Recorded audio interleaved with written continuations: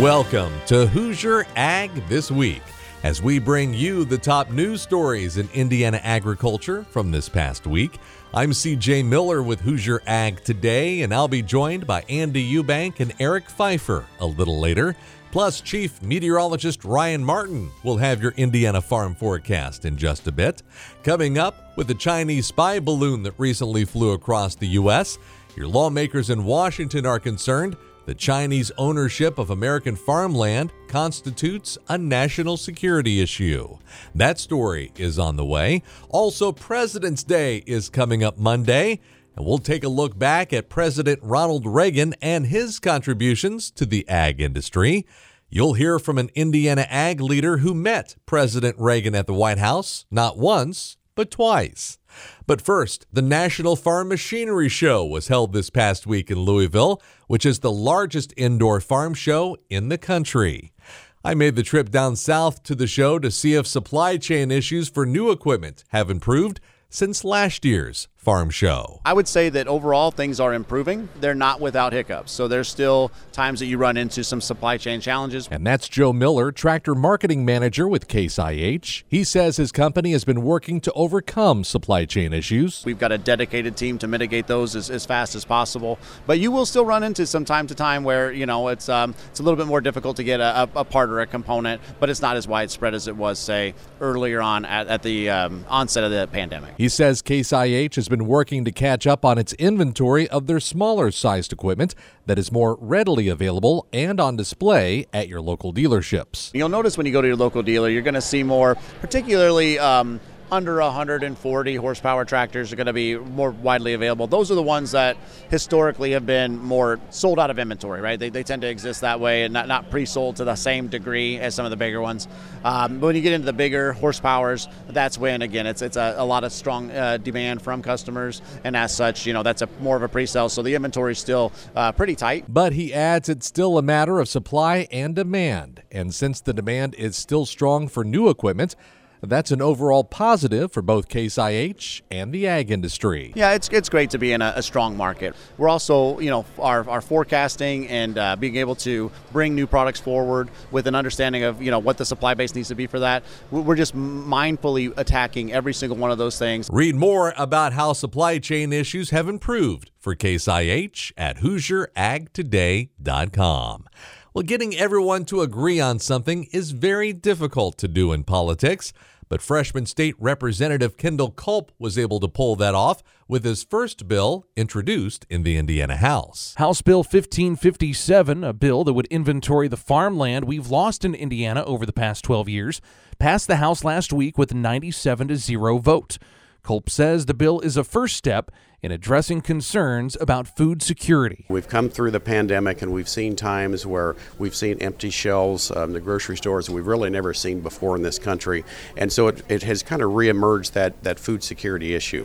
So a lot of folks are in tune to this, and they're seeing farmland that's disappearing or being paved over, and it's a big concern to them. Because of those concerns, Culp says a number of people have approached him saying we need a strong farmland preservation program here in Indiana. And so as I considered that, I really thought we really need the data to see how serious of a problem this is, or if it's just a perceived problem. As you know, farmers become more efficient and productive every year, really raising more with less. And so maybe we're already raising more even though we're losing more land, and maybe it's not a big issue. Before we can have a strong, robust program, I think we need that data. The Indiana State Department of Agriculture will be tasked with compiling the data. They testified in support of the bill during its committee hearing. The State Department of Agriculture, again, they seem to be really excited about this. It's a matter of collecting that data and then presenting it, and they have until July 1st of 2024 to come up with that. So we would be looking in 2 years, the next long session, if there will be some sort of follow-up legislation, it would be at that time. Culp has also authored House Bill 1132 that would create a land use task force. It passed out of the House Commerce Committee last week. Hear more about these bills in the full hat interview with Culp at HoosierAgToday.com. I'm Eric Pfeiffer. Thank you, Eric. Well, speaking of your Indiana lawmakers, they're working now at the State House to put together the state's budget here for the next 2 years. Meanwhile, several ag groups are pushing for additional funding from that state budget for Purdue's Animal Disease Diagnostic Laboratory. Indiana is so rich in agriculture that the lab plays a very critical role in maintaining and helping grow the agriculture in our state. And that's Dr. Kenitra Hendricks, director of the Indiana Animal Disease Diagnostic Laboratory at Purdue's campus, or ADDL for short. She says the lab supports Indiana's ag industry by testing for diseases that impact animal production, including avian influenza in poultry and African swine fever in hogs. The role that ADDL plays is quick, rapid response to any sort of concern on an animal production facility. We respond rapidly and perform those diagnostic tests so that appropriate decisions can be made at the farm level. That's why Dr. Hendricks says more funding is needed to hire additional staff to quickly turn around those testing results. And so we are the state agency that provides these testing not only to identify the positives so that the producers can mitigate those positive results, but also it's very important when we have the negative results because that allows business to continue even in the midst of an outbreak. She adds that ADDL needs to upgrade its computer hardware and software systems to better help support Indiana's multi-billion-dollar animal industries. The funding will help us to be more cutting edge with our technology, and specifically, since you mentioned the computer systems, it's very important that we get the funding so we can upgrade our laboratory information management system, which is the way the clients interact with the lab, through sample submission to receiving their results, and that will greatly enhance our clients' experience with the lab. Last year, the Indiana ADDL conducted over 12,000 PCR tests for avian influenza. Read more about the need for additional funding for the Indiana Animal Disease Diagnostic Laboratory at Purdue's campus at HoosierAgToday.com. It's time now to bring in Andy Eubank with your Friday Farm Market Review. Thank you, CJ. During the week, we had some up and down markets, but it was very flat on Friday going into a 3-day weekend. Settlements from Friday trade coming up. First market analysis with Brian Basting, economist at Advanced Trading. Kind of back and forth, Andy, with regards to the weather in South America. You got some mixed signals being seen down there. It is going to be, sounds like, over the next week, drier in Argentina, but quite cool for a few days here and then warm up again. And then they're saying rain next weekend, the weekend of February 24th and 5th and 6th. In contrast to that, whereas harvesting is taking place up in northern Brazil, rapid harvest the last week, but it sounds like some ample rain is going to slow things down starting later this weekend into next week in that region. And why that's important is because that Safrinha corn is being planted in Mato Grosso. That is the largest producing state of Safrinha corn in the country of Brazil. It is Mato Grosso. So we've got some moving pieces here, just a lot of uncertainty about how that's going to shake out. And as you said a moment ago, a 3-day weekend won't start again until 8 o'clock Monday night. So as we've seen the last few weekends, a lot can happen over a 3-day weekend, both in South America and in the Black Sea, and even stretching that into relations with China. So that's kind of been the case all week here, just back and forth, kind of in a trading range.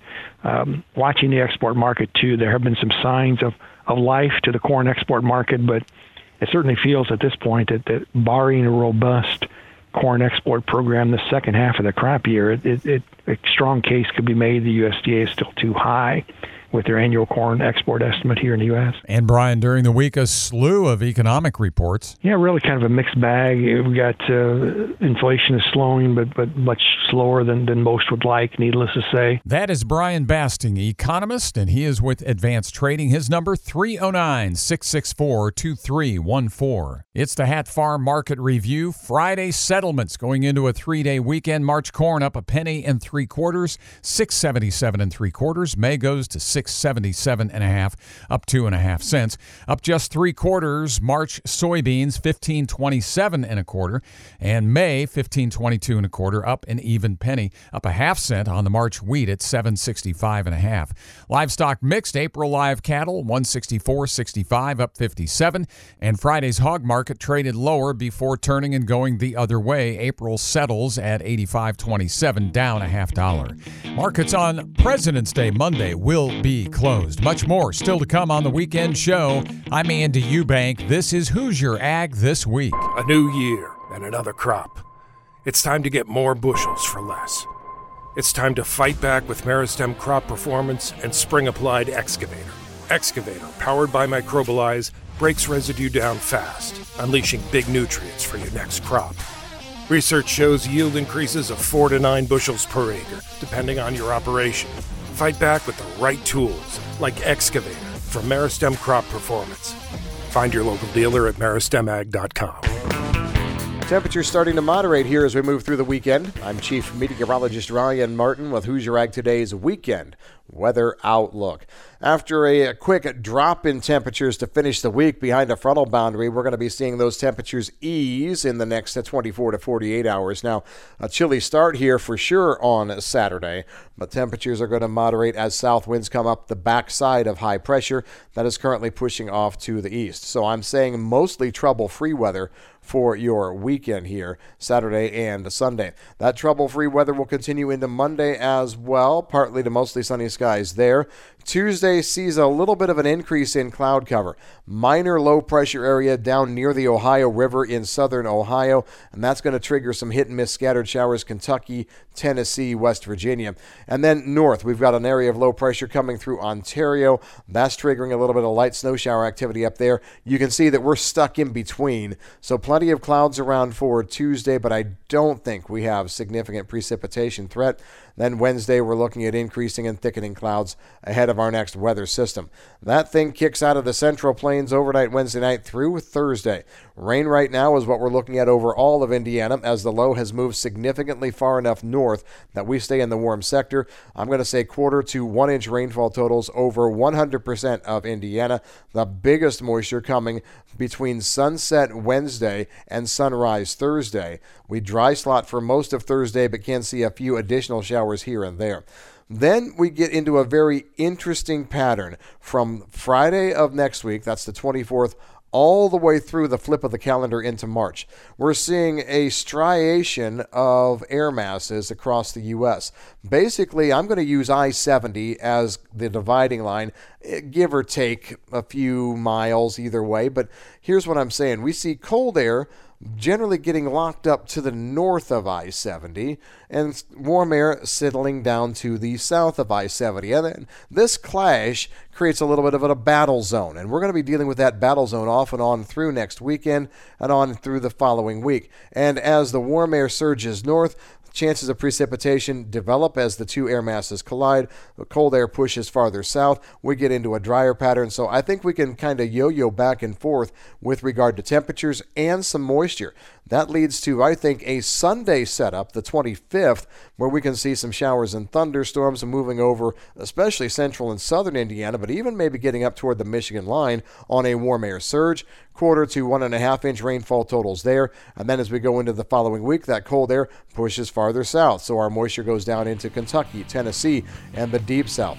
That yo-yoing back and forth is going to be likely the pattern all the way through the turn of the month into March. I'm Ryan Martin. When it comes to land sales, it pays to have experts in your corner. Acre Pro Midwest Farm Group are your local farmland specialists. With decades of experience in Indiana agriculture, no one knows the market better. Whether you're doing a 1031 exchange or simply buying and selling farmland, your local Acre Pro agent will walk the land with you and ensure the deal is done right. Visit acrepro.com or call 765-587-3185 and talk to your local land expert today. Again, 765-587-3185. If you were looking for the latest news in Indiana and U.S. agriculture, you landed in the right spot. If that's not what you were looking for, stick around anyway. It'll be good information. You're listening to Hoosier Ag This Week. I'm Eric Pfeiffer from Hoosier Ag Today. Spring planting is fast approaching. Gosh, maybe 6 weeks or less away. And that means making preparations now to save you time when you do hit the fields. CJ Miller has more now from the National Farm Machinery Show in Louisville earlier this week on several things to keep in mind before planting begins. We have to have a plan A to have a plan B or C or potentially Z, like some springs kind of bring us. And that's Travis Coleman, field sales agronomist with Beck's Hybrids. He says it's not only about having your seed and chemicals on hand, but also making sure your planting equipment is in top shape. Yeah, so number one, I would just make sure we have all our inputs in the barn and ready to go. And then I'd focus on planter prep. Make sure those preventative maintenance pieces are worked through, thinking about chains and making sure they're replaced and Anything that's broken or worn, we're replacing those. Double disc openers, making sure they're adjusted correctly. Even though it was a late start to planting last year because of wet conditions, Coleman says the sooner your planting preparations are knocked out, the better. Yeah, my challenge is always to have planters and equipment ready April 1st. Sometimes conditions aren't fit across the entire field, so that 70-30 rule is kind of a good rule of thumb. 70% of the acres are good. We might push those 30%, but ultimately field conditions play a big part in high yield, whether that's corn or soybeans. So making sure we should be out there and the ground is fit for planting is ideal, and I would say that probably is a greater aspect to yield than planting date. Coleman adds that if your planting preparations are already taken care of, then check out the Practical Farm Research Studies at BexHybrids.com. Reporting from the National Farm Machinery Show in Louisville, I'm C.J. Miller. The U.S. Department of Agriculture expects farm income to decline this year. Their February farm income report shows that net farm income, a broad measure of farm profitability, is currently forecast at $137 billion this year. Farm Bureau economist Danny Munch says that represents a $26 billion decline from last year. And that $26 billion decline erases the $22 billion gain that farmers were expected to receive between 2021 and 2022. So a big drop from last year, but we're still above the prior 10-year average, which is a good thing. As you can imagine, a big part of that decline in net farm income stems from increasing input costs. The report expects farm and ranch production expenses to continue to increase by $18.2 billion or 4% over last year. That's already on top of a $70 billion increase from last year. Much of those increases are linked to marketing and transportation expenses, interest expenses, which are going to increase as the Fed attempts to fight inflation, and labor costs, which are increasing across the board. Munch says debt in the farm sector is also expected to increase to a record $535 billion. Most of that's tied up in the form of real estate debt, mainly because farm real estate continues to increase in value. This really just means that the value of assets regularly being purchased with debt is rising. So it'll be increasingly important for farmers and ranchers to pay down debt and maintain that healthy balance sheet. And that's going to be ever more cumbersome as interest rates increase well into the next few years. You can get more details on this on the Market Intel page on Farm Bureau's website. You can find a link at HoosierAgToday.com. The farmed fish industry, aquaculture, has become huge across the globe. Andy Eubank is here now with details on how huge and what it means for Indiana farmers. Farmed fish is now bigger than all land-based meat with the exception of poultry. That's Jeff Johnson, president of Benson Hill Seeds. Farmed fish is also bigger than wild-caught fish. The scope of aquaculture represents a major opportunity for farmers who can grow the right soybeans. Soybean meal from commodity soybeans upsets the stomachs of salmon and trout. Currently, they're having to take soy protein concentrate from Brazil, which is extra processed, has a big environmental footprint, and use that. What we're able to do with the stuff we can grow in Indiana and surrounding states is harvest that through one step of processing. It already has the anti-nutritional, so it doesn't need the second step of processing, and it's at a high enough level of protein, more than just commodity soybeans, that the salmon can use it directly. That means that market can get that at cheaper because it doesn't have that second step of processing at a significantly less environmental footprint from a water usage and carbon footprint because it doesn't need that second concentration step. The opportunity in this area is to grow those specialty soybeans with the higher protein and have a ready-made market. The farmers that grow that can receive up to a $5 premium per bushel for growing that. So because of the value we're sharing, there's more value to share back with our farmer partners. They're critical to us because their fields become that second open-air factory. It's actually concentrating that protein in the plant in the field and creating that value that we're able to process in our Seymour, Indiana production facility, crush facility, and then ship that, whether that's going to salmon in the U.S. or going to Norway to the farmed fish. The market continues to grow, providing that robust demand. Johnson says aquaculture is the fastest growing food production sector in the world. Benson Hill has human food and animal feed products available too.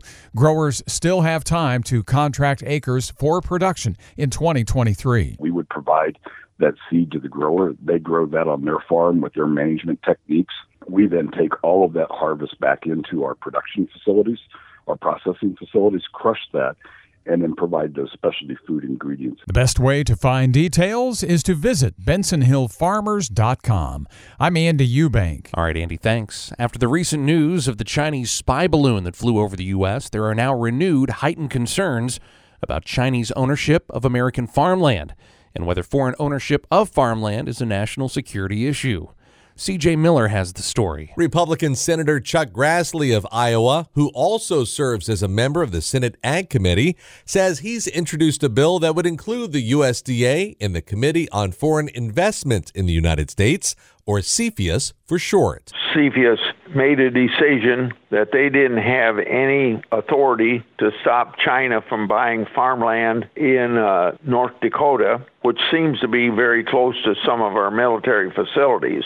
Now, I'm not saying that I know for sure there's a connection to our national security and Chinese buying that farmland. Grassley fears that more U.S. farmland could fall into China's hands in the future. Nearly half of U.S. farmland is owned by Americans over 65 years of age. So that means in the next 20 years, it could be up to 370 million acres of farmland could be changing hands. Grassley adds that a bill enacted last year is aimed at keeping tabs of foreign land ownership. Under the bill, USDA is required to build an interactive database to show foreign ownership disclosures, and the USDA will report to Congress on the impact of these investments. According to the USDA, in 2019, China, Russia, and Iran together own 200,000 acres here in the U.S.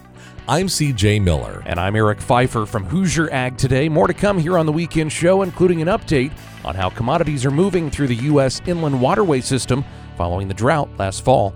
This is Hoosier Ag This Week. Welcome back to Hoosier Ag This Week. I'm C.J. Miller with Hoosier Ag Today. Well, you may remember last fall the drought conditions across the Midwest brought down the water levels along the Ohio and Mississippi rivers, which made it difficult for vessels to transport grain and other ag products. But Eric Pfeiffer reports there have been some improvements over the past several months. Some of these vessels had to be dug out or just simply had to wait until water levels rose. And so they were just sitting there with soybeans or other agricultural products waiting for water levels to rise. And that's Mike Steenhoek, Executive Director of the Soy Transportation Coalition, talking about the drought of 2022. He says some much-needed precipitation has commodities moving again. When you look at Memphis, Tennessee, for example, which was arguably one of the ground zero locations for the low water conditions last fall, we're currently at 10.5 feet. Last year at this time, we were at 19 feet, so we're below where we were last year. But just to give that some perspective, in late October, we were at almost a negative 11 feet. We're easily 20-plus feet better now than we were in late October. So that's a significant increase. While levels have begun to rise, there's still a long way to go to get back to normal levels in the inland waterway system. We have returned to a healthy degree of normalcy, but it won't take a lot of sustained dry conditions to all of a sudden tip us back into low water conditions, which can impact navigation, particularly in that critical area of St. Louis to Cairo, Illinois. Cairo is significant because that's where the Ohio River meets up with the Mississippi River and provides a big influx of water into the systems. And while levels aren't quite where shippers want them to be, Steenhoek says goods are moving regularly up and down the waterways for now. The concern is we don't have a lot in the tank. If we did have a sustained period of dry weather, it could really tip us back into lower water conditions, which would then impede navigation. Steenhoek adds that soy export volumes are very comparable, even a bit higher this year versus the same period last year, which he says is really good news.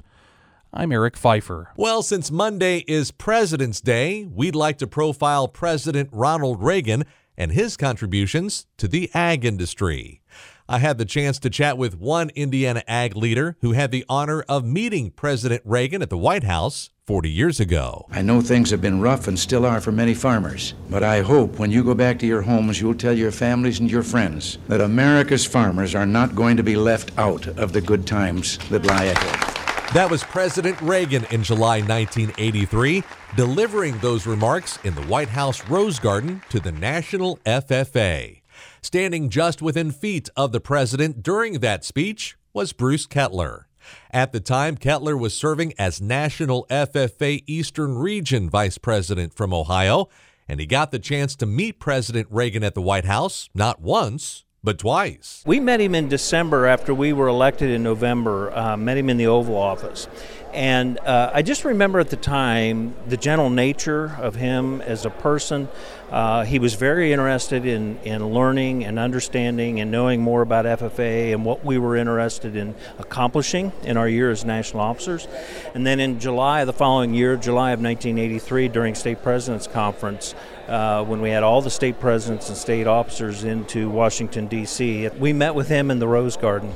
And we had an opportunity to be able to learn from him there. Kettler is now president and CEO of the Agribusiness Council of Indiana. He had also recently served as director of the Indiana State Department of Agriculture.